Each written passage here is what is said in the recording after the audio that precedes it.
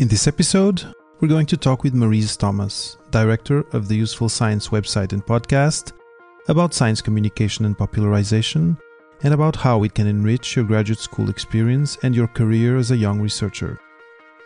We're also going to hear about her PhD and about her recent experience going abroad for her postdoc, and about her insights on how to make the best of this first dive into the academic career.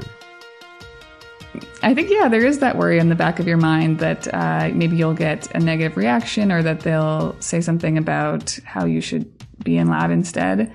For me, having that extracurricular activity, and I did a few things outside of useful science. I played sports. I was big in ultimate frisbee in undergrad and during my PhD.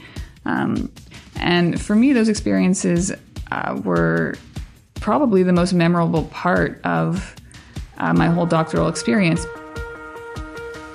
Welcome to Papa PhD with David Mendez, the podcast where we explore careers and life after grad school with guests who have walked the road less traveled and have unique stories to tell about how they made their place in a world of constantly evolving rules.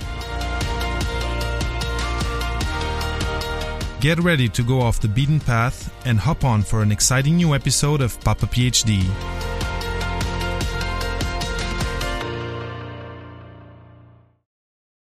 Maryse Thomas is a postdoctoral research fellow at the Massachusetts Eye and Ear and Harvard Medical School in Boston. Originally from Montreal, she received her PhD at McGill University in the field of auditory neuroscience. Maryse is interested in digital media and science communication and has been the director of the website usefulscience.org since 2018. Useful Science publishes short summaries of scientific research relevant to everyday life and also produces a podcast that dives into the science behind those studies. Welcome to Papa PhD, Maryse. Thanks, David. Thanks so much for having me. So I've been wanting to have you on the show ever since we met at a science communication event here in Montreal a few months ago, and I'm really, really happy to have you on the mic today. Maryse, tell us a little bit about how you got interested in science, how you got into research, leading to the academic path that brought you to where you are today. Yeah. So growing up, both of my parents are from Quebec. I was born in Montreal, and we spoke French at home. But actually, when I was 4 years old, we moved to the United States. We moved to Colorado, and we lived there for 10 years. And during that time, I actually stopped speaking French completely. So I don't really remember it because I was so young, but apparently I was really stubborn. And I told my parents I didn't want to speak French. I wanted to speak English like my classmates. And so I kind of lost that. But then when I was about 11 or 12 in middle school, I think I still had this feeling that I knew French was really important to my culture and that I wanted to have it as a part of me. And so I started taking French classes again. And I took French classes all throughout middle school and through high school. And then eventually I returned to Montreal to do both my undergraduate and eventually my PhD. And at that time, I kind of realized how much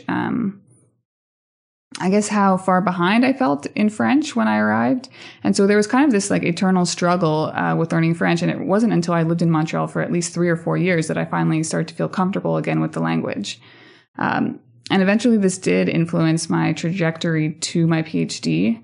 My undergraduate was in cognitive science, and I had the opportunity to do a 4th-year honors research project. And I chose to do the project in the field of neurolinguistics. And my first project was actually about bilingualism. And so that was just a great experience, which led me to pursue a PhD afterwards. And my first PhD project was also about language. That was part of a rotation. And then finally, the lab that I ended up settling on in my PhD was an auditory neuroscience lab. And so it had the same elements of thinking about communication and acoustic, information. And I ended up studying auditory neuroplasticity, which is the process of how the brain changes in response to the sounds that you hear and interact with throughout your whole life, which actually is really related to language learning. And that's also what I'm still doing during my postdoc. Yeah, there's a lot of research around that at McGill. There's Dr. Zatori's lab. I don't know if that's the one you were at. I was in Etienne de Villers-Sidani's lab. Okay, but it's interesting. I really really love that domain. I don't think we're gonna start talking about that, or else we won't we won't stop. But it's really cool to me. I was born in Belgium of Portuguese parents. Spoke French first, then we came back to Portugal, learned Portuguese, eventually learned English, and I really like that science behind bilingualism, or just learning new languages, and how your brain and how kids' brain specifically, because now I have children, adapt to this, and how there's windows that are better for learning. Super interesting. Exactly. Yeah, that always fascinated me as well. And so you had this interest that came from your story. Basically, you kind of said no at a certain point to talking this language, which was not the one that everyone around you was speaking, and eventually you came back and you wanted to explore that, but in a scientific, in the more the neuroscience of it. That's very very interesting. And you're now doing a postdoc in the United States. Do you want to talk a little bit about that? How the PhD went, and how you then navigated your way to the postdoc today? So I actually only finished my PhD pretty recently. I defended in December, and I had actually started my postdoc before I even defended. So I was right now I'm in Montreal because of current circumstances, but I've been living in Boston since September. So that's when I started the postdoc. And the way that came about was actually through a conference that I attended during my PhD back in 2015. So at that conference, I met a researcher who was doing research pretty similar to me. And we stayed in contact throughout those years. And eventually she started her own lab. And so that's the lab that I'm working in now. And so the end of the PhD it was definitely interesting having that overlap. It was not easy to balance both. But in the end, I managed to get it done in 2019, and that was my goal. So I'm happy with the way it turned out. Mm-hmm. So how did you balance? You're talking about balancing the two things, because you for sure had pressure to finish writing. I don't know if you still had experiments or changes to your thesis, but how was that period where you had like one foot on either side, one in your postdoc, one in your PhD? How did you manage that? What challenges did you face during that time? Mm-hmm. There was some time management, of course.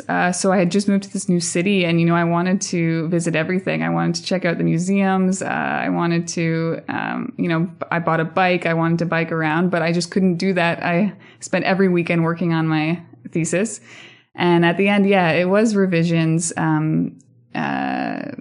Based on manuscripts that we had submitted.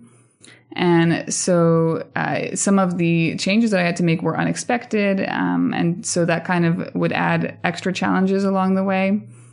But really, it was just kind of keeping my head down and doing it with every spare moment that I had until it was finished. Mm-hmm. And so you weren't biking, visiting Boston, but did you have any other ways that you were dealing with any stress or anxiety that you might have? I mean, sports, because I imagine being in a city that you want to visit a lot and staying weekends at home writing, you still must have had some way of either spending energy or resetting your inner peace, let's say. Yeah. Well, luckily I joined a very social lab that really took me under their wing right away. And so whenever we had a social event like a dinner or, a happy hour at the end of the week, I would always join in on that. And that kind of did feel like I was building a network as I was there. I also made a point of getting in touch with people that I knew in Boston. So there's a big Montreal and McGill community in Boston. There's just this network of researchers who end up going there oftentimes for postdocs or PhDs. And so I had some friends that I either didn't know very well or hadn't spoken to in a few years that I made a point of getting in touch with. And so having those familiar faces around me in Boston also helped, I guess, with that whole experience. And some of them had gone through similar things as me. Now they're postdocs with 2 years of experience under their belts. And so I was able to ask them about how they managed that experience and that transition. Well, that's very interesting. And I think it's something that is very important to to try and have some social, some sort of social social network that you can rely on to just stay sane.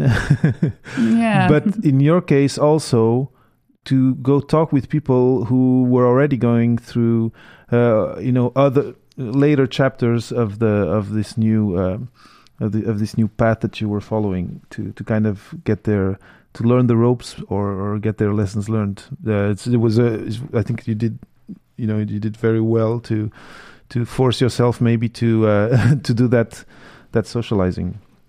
I did not know that there was a community, that there was a McGill Montreal community in Boston. I do have friends there actually from the PhD, but I didn't know that there was actually a kind of a small network. That must have been good, and must have been something that helped you feel more at home in a place where you were totally new.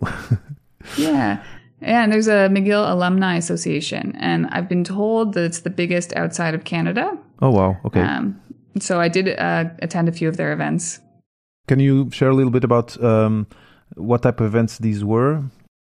Yeah, I joined the trivia night, but they do a wide variety of events to kind of have something that interests everyone. So I know they do.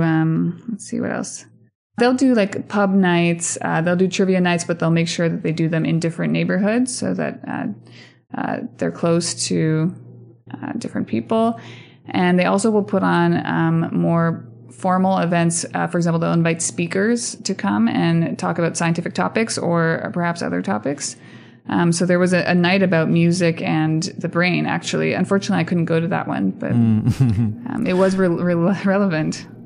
Wow, that's very cool. And it's something that it had never come up in conversations that I've had, that you might be in another city, in another country, and there might be alumni associations of the university you come from, and for sure use that and use that as a kind of a welcoming party for you if you're arriving and you're alone in a new city, for sure. That's absolutely, yeah, super good to hear. And the other thing that I'm curious is now you're doing your postdoc. I imagine that you're all, well, now you're here in Montreal, but your life in Boston is pretty settled, and you've learned the ropes, let's say. But apart from that, you also have a project in science communication, and we'll maybe talk a little bit more about it in part 2 of the interview. But what I wanted to know is, throughout all of this, how were you able to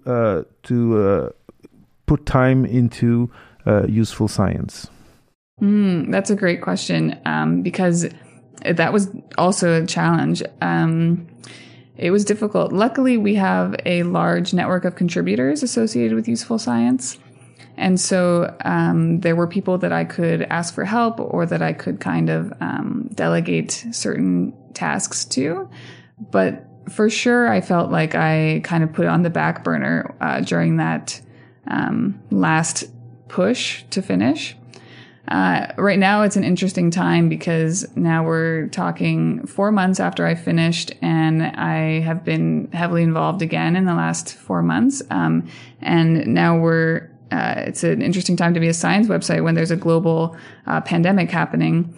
And so, of course, this was something that we felt like we needed to act on and create content about, and we have a podcast about it.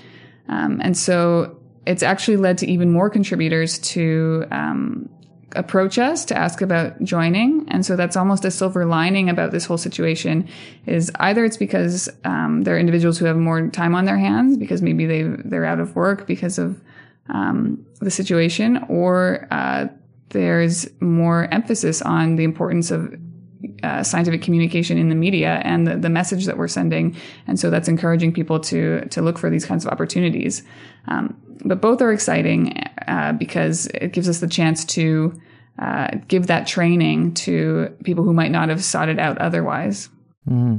And in your experience, looking at your colleagues doing, those that were doing a PhD when you were doing a PhD, or now that are doing postdocs, do you feel that people who are graduate researchers, postdocs, are getting their hands more and more into having a side project like launching a podcast or having a blog or something that resembles what you do with Useful Science? I'm just curious if what you're saying kind of has repercussions in the community as a whole. I just want to take a moment before going on with the interview to let you know that you can help me and the show by leaving a star rating and a comment on your podcasting app. If you want to go a step further, go to patreon.com/papaphd now and become a supporter. For the equivalent of a coffee per month, you'll be helping me immensely with the recurring costs of hosting and producing the show. Again, thank you for being a true fan. Yeah, I definitely felt that at McGill. For example, the event that we met at, it was a science communication day, and there was a number of groups there that had tables that were sharing the work that they were doing. And there were groups of students. It's true, graduate students. Yeah, that's right. They were, I would say, I think all of them were graduate students. I think there has been a growth in this SciComm or science communication world that has really managed to reach out and has struck a chord, I think, with a lot of grad students who feel like they want to be doing a bit more with maybe the skills that they've learned in grad school, or who might even be looking for other career opportunities or to change their career paths. Mm-hmm. Yeah, and one thing that has been happening and that I've noticed is there's more and more tools that lower the bar to be able to, let's say, launch a podcast or create a website. It's much easier. You don't need a programmer. You don't need a studio, and maybe that also is making people consider that as more of an option and diving in, let's say. Yes, absolutely. And the same goes with our website. For example, we're able to be completely remote. All of our contributors are all over the world, and we can do that because of these free tools that we can use online.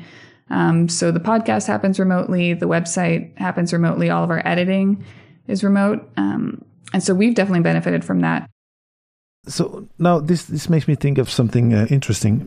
Now we're talking about how scientists, how researchers have an easier time maybe today putting their own information out there in the format that they want. And today we're in this pandemic. We're at home. We're listening to the news every day.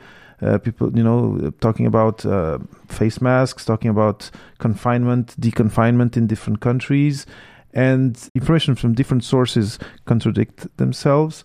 And I feel that it's maybe an opportunity for scientists and let's say epidemiologists, etc., to go out and be their own messengers instead of sometimes letting some media platforms distort what they say.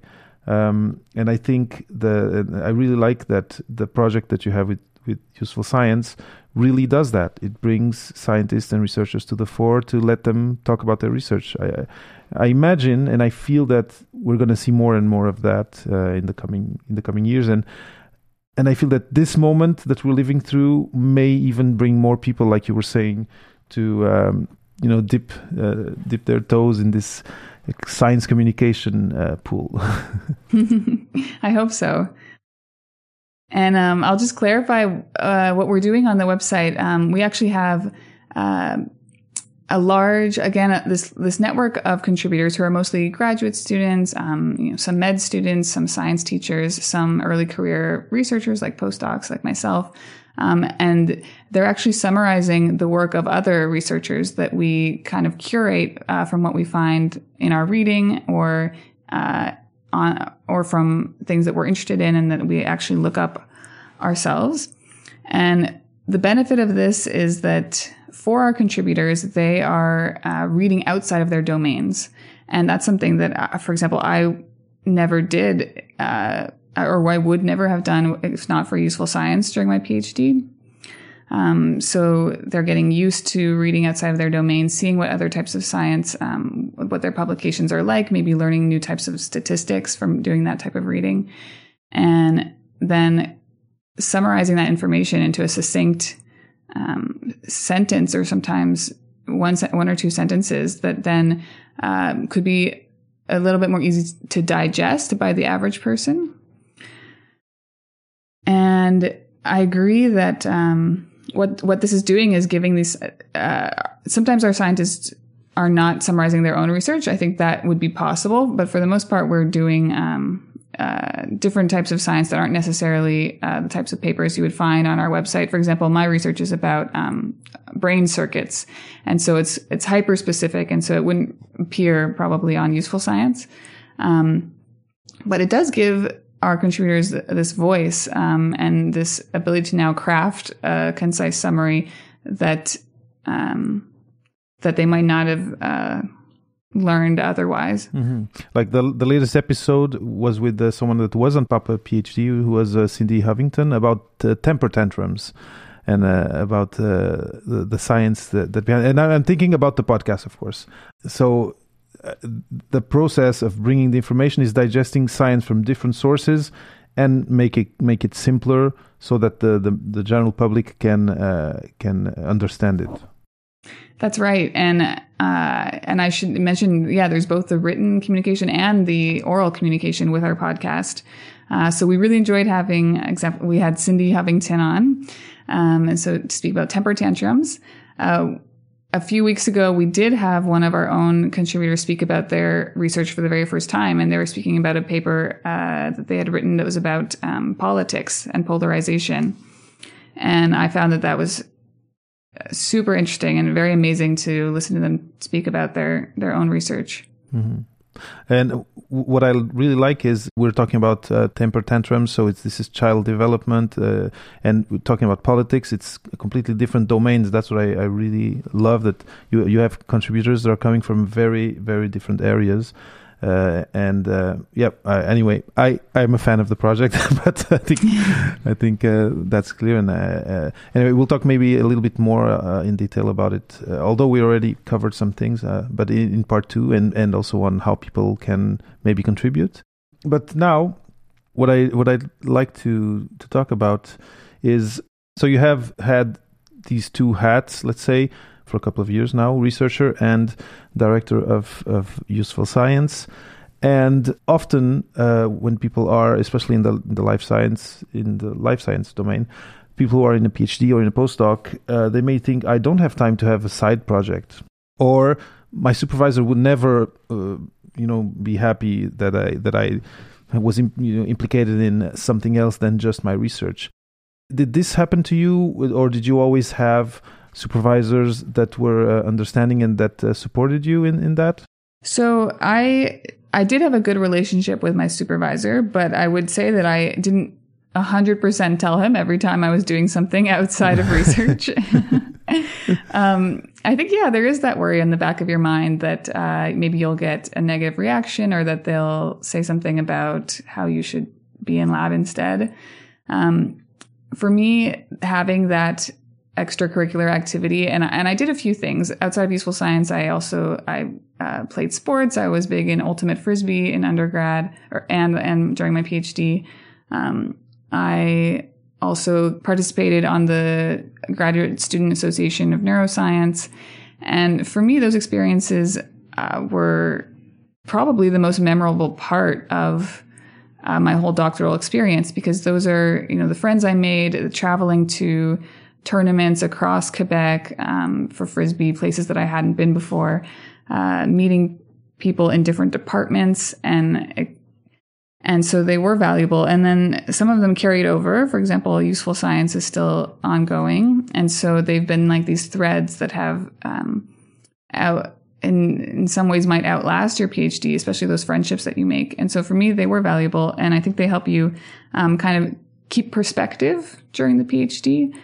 Because say if your research isn't going super great at the moment, at least you have this other project that you maybe can feel passionate and excited about. That's super good advice. I really believe that putting all your eggs in one basket, as people say, is a risk when you're doing a PhD, and especially in our domain where things can start not working and not work for months on end. For sure, I really hope the listeners are taking notes. And I think that the take-home message, and tell me if you agree, is try and have other activities on the side that you enjoy doing, where you meet people and where you establish connections and where you create things. I think that's probably very important too. Wouldn't you say? I would agree, yeah. And now I just talked about people, and so you started in science because of an inner curiosity that you had, or an inner interest for a specific domain, and you did your PhD, you met people, you were in student associations, you established contacts, and then eventually you now moved countries and you're doing a postdoc elsewhere. Some of these projects have continued, like you said, Useful Science is one of them. What about the connections? What about the networking? How does that translate from being in the PhD, meeting all these people, and then going on to the next chapter? Did some of these connections stay, and how do they impact your life as a postdoc today? So for me, those connections ended up being super important and kind of determining the path I took, because I actually met both of my supervisors, both my PhD supervisor and my postdoctoral supervisor, through networking. The first was through a conference, a local symposium in Montreal. And then the second was through this international conference that my professor had actually sent me on. And so for me, those connections ended up being just the thing that kind of, I guess, led me on my path. And earlier I was talking about social connections. I feel like those are also important. And I think maybe even both of these started as social, just someone you start speaking to at a conference, and then led into something professional. Okay. And I imagine, one of the things that is clear is the projects that have continued, such as Useful Science.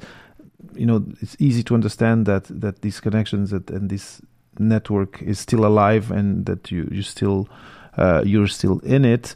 But now, a lot of people, or most people, when they do a postdoc, they move somewhere else to do their postdoc, and often move cities or countries or continents. It depends. And you've already said that you have one network of people whom you can be anywhere in the world and be in contact with them, because you're doing this project together and everyone's working remotely.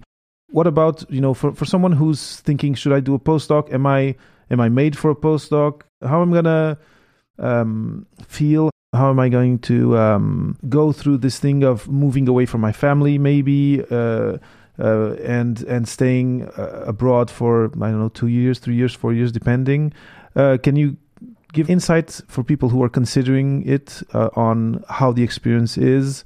You already talked about getting in touch with student associations of your alma mater, which is great, but I don't know if you might have some other insights for someone who's maybe in doubt as to should they or should they not go abroad to do their postdoc. Yeah, that can be tough. When I think about my own situation, when I had been living in Montreal for 10 years, so I felt really comfortable. I was living with my partner, and moving to Boston meant that we would be in a long distance relationship. And so I had all of these things to consider. And for me, it kind of came down to the fact that I felt like this was an opportunity that if I didn't take it, I would always be wondering what would have happened if I had taken it. Maybe 3 years ago, I would have said to myself that I never wanted to do a postdoc. But then I ended up changing my mind, because the person who I had the opportunity to do a postdoc with someone that I realized I already knew, I had a good connection with, and I knew our research interests were very well aligned. So it ended up being like the right opportunity to get me to change my mind. And I'm so glad I did, because it's been great so far. And I would say that doing research at a different institution. So a lot of people, there is the idea that you should do your postdoc somewhere different from your doctorate. I know that's encouraged, especially by funding institutions like NSERC and CIHR. And I think there is a good reason for that. So it really opens your eyes to how research is conducted elsewhere. You get a whole brand new pool of speakers that come to your institution to speak that you might not have seen otherwise. And there's kind of a different energy, and it's not necessarily better or worse. It's just a different one. And it is really interesting and motivating to kind of see that and understand it. And I do feel like my eventual goal is to return to Montreal. That's still, I have that place in my heart because it's where I'm from. But I would go back with now these new experiences. And so I feel like for me, it's definitely been a positive experience. And so far it's still short. It's only, 6 or 8 months in. Yeah. But for now, it's all good. Mm-hmm. Again, for people, because I've crossed people in my life who would have been very stressed or very, very scared of leaving their country and of leaving home, etc., going away from their parents and family. Apart from what you already mentioned, meeting people who actually come from Montreal, is there any other resource or any other tool that you use to stay close, even though you're far, and to not feel that distance so much? Well, we were talking about digital tools and how they are helping anyone kind of create their science communication websites and opportunities. There are so many digital tools, and now that this pandemic has made them even more accessible, I think, and on everyone's mind. So, for example, if you want to start having Zoom chats with your family, it's so easy now, and now we realize that. In the last 2 months, I've spoken to people who I probably wouldn't have spoken with on a regular basis, just because everybody almost feels closer in that way. That's true. And so, yeah, with my family and with my partner, I was definitely speaking to them more often on the phone and keeping in touch that way. We developed a routine where every night on my walk home from the train station, I would call, and that would be the time that we would talk every day. And so having that routine was also helpful. Mm-hmm. Yeah, I think that's really good advice too.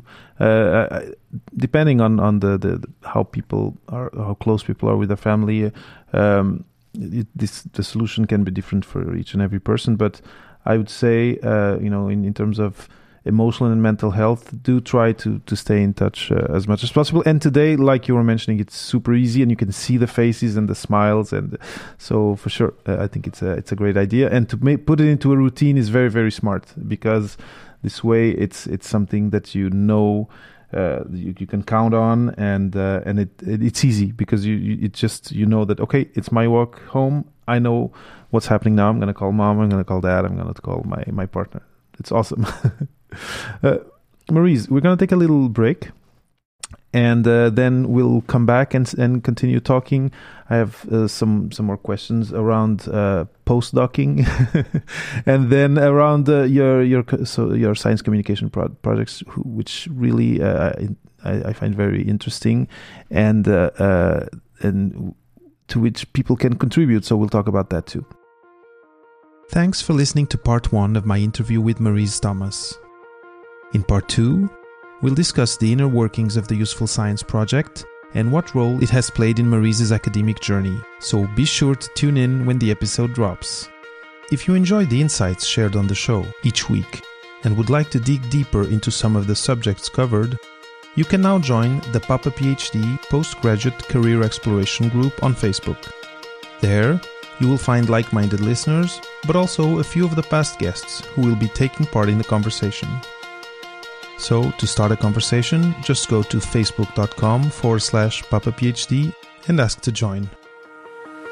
Thanks for listening to another episode of the Papa PhD podcast. Head over to papaphd.com for show notes and for more food for thought about non-academic postgrad careers. I'll always be happy to share inspiring stories, new ideas, and useful resources here on the podcast. So make sure you subscribe on iTunes or wherever you get your podcasts to always keep up with the discussion and to hear from our latest guests.